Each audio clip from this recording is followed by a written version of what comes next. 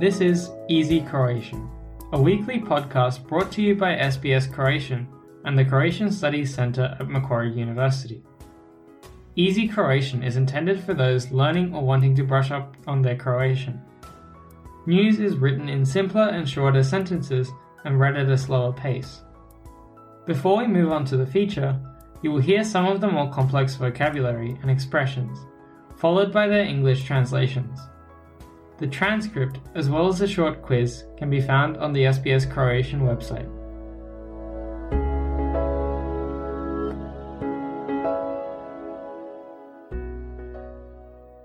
Slušate Lagani hrvatski. Ja sam Jasna Novak-Milić. Danas govorimo o vulkanima i vulkanskim erupcijama. Prvo ćemo objasniti neke manje poznate riječi i izraze redoslijedom kojim se pojavljuju u prilogu.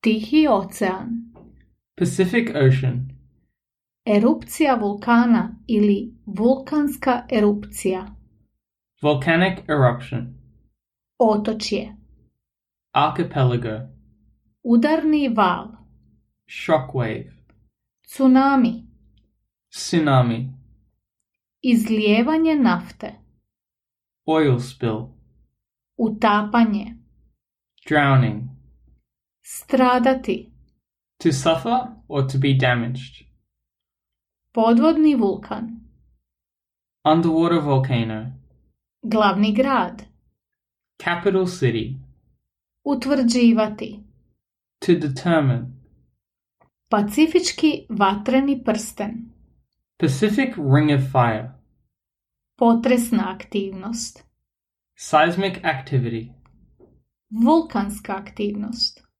volcanic activity, tektonska ploča, tectonic plate, podvlačiti se, to submerge, trenje, friction, zemljina kora, Earth's crust, topiti se, to melt, otpuštati plin, to expel gas, morska voda, seawater, prodirati, to penetrate, magmatsko ognjište, magma chamber, tlak ili pritisak, pressure, para, steam, hidrotermalna erupcija, hydrothermal eruption, predvidjeti sa sigurnošću, to predict with certainty, urušiti se. to collapse, Slijedi prilog. Svi oni koji žive na obalama Tihog oceana neće tako brzo zaboraviti 15. siječnja 2022. godine. Snažna eksplozija koja se dogodila uslijed erupcije vulkana na otočju Tonga čula se na Aljasci, u Australiji i na Novom Zelandu. Udarni val vulkanske erupcije zabilježen je na Floridi, u Aziji, Africi, pa čak i na hrvatskoj obali. Tsunami koji je nastao kao posljedica erupcije izazvao je izlijevanje nafte i 2 utapanja u Peruu, a zabilježen je i u Japanu, na Novom Zelandu te na zapadnoj obali Afrike. Najviše je stradalo otočje Tonga.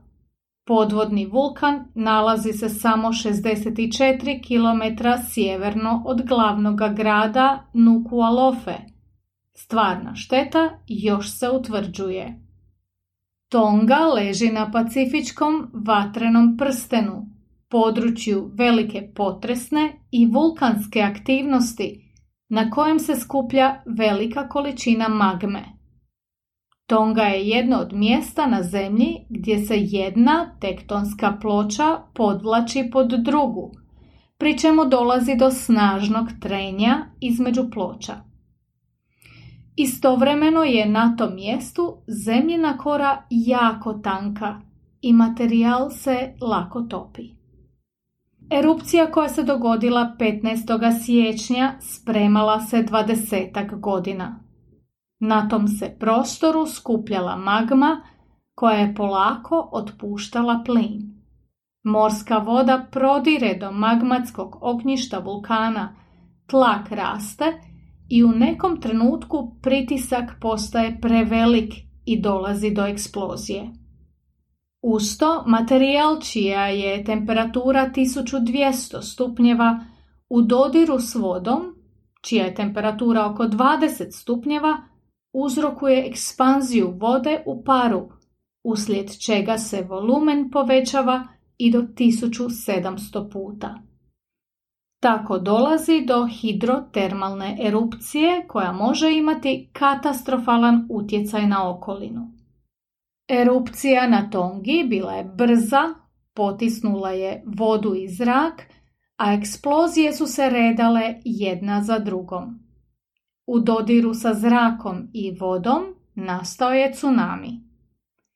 Erupcija vulkana na Tongi jedna je od najsnažnijih nakon puno godina i vjerojatno će dugo ostati među 10 najvećih vulkanskih erupcija, uz erupcije vulkana Krakatoa u Indoneziji 1883.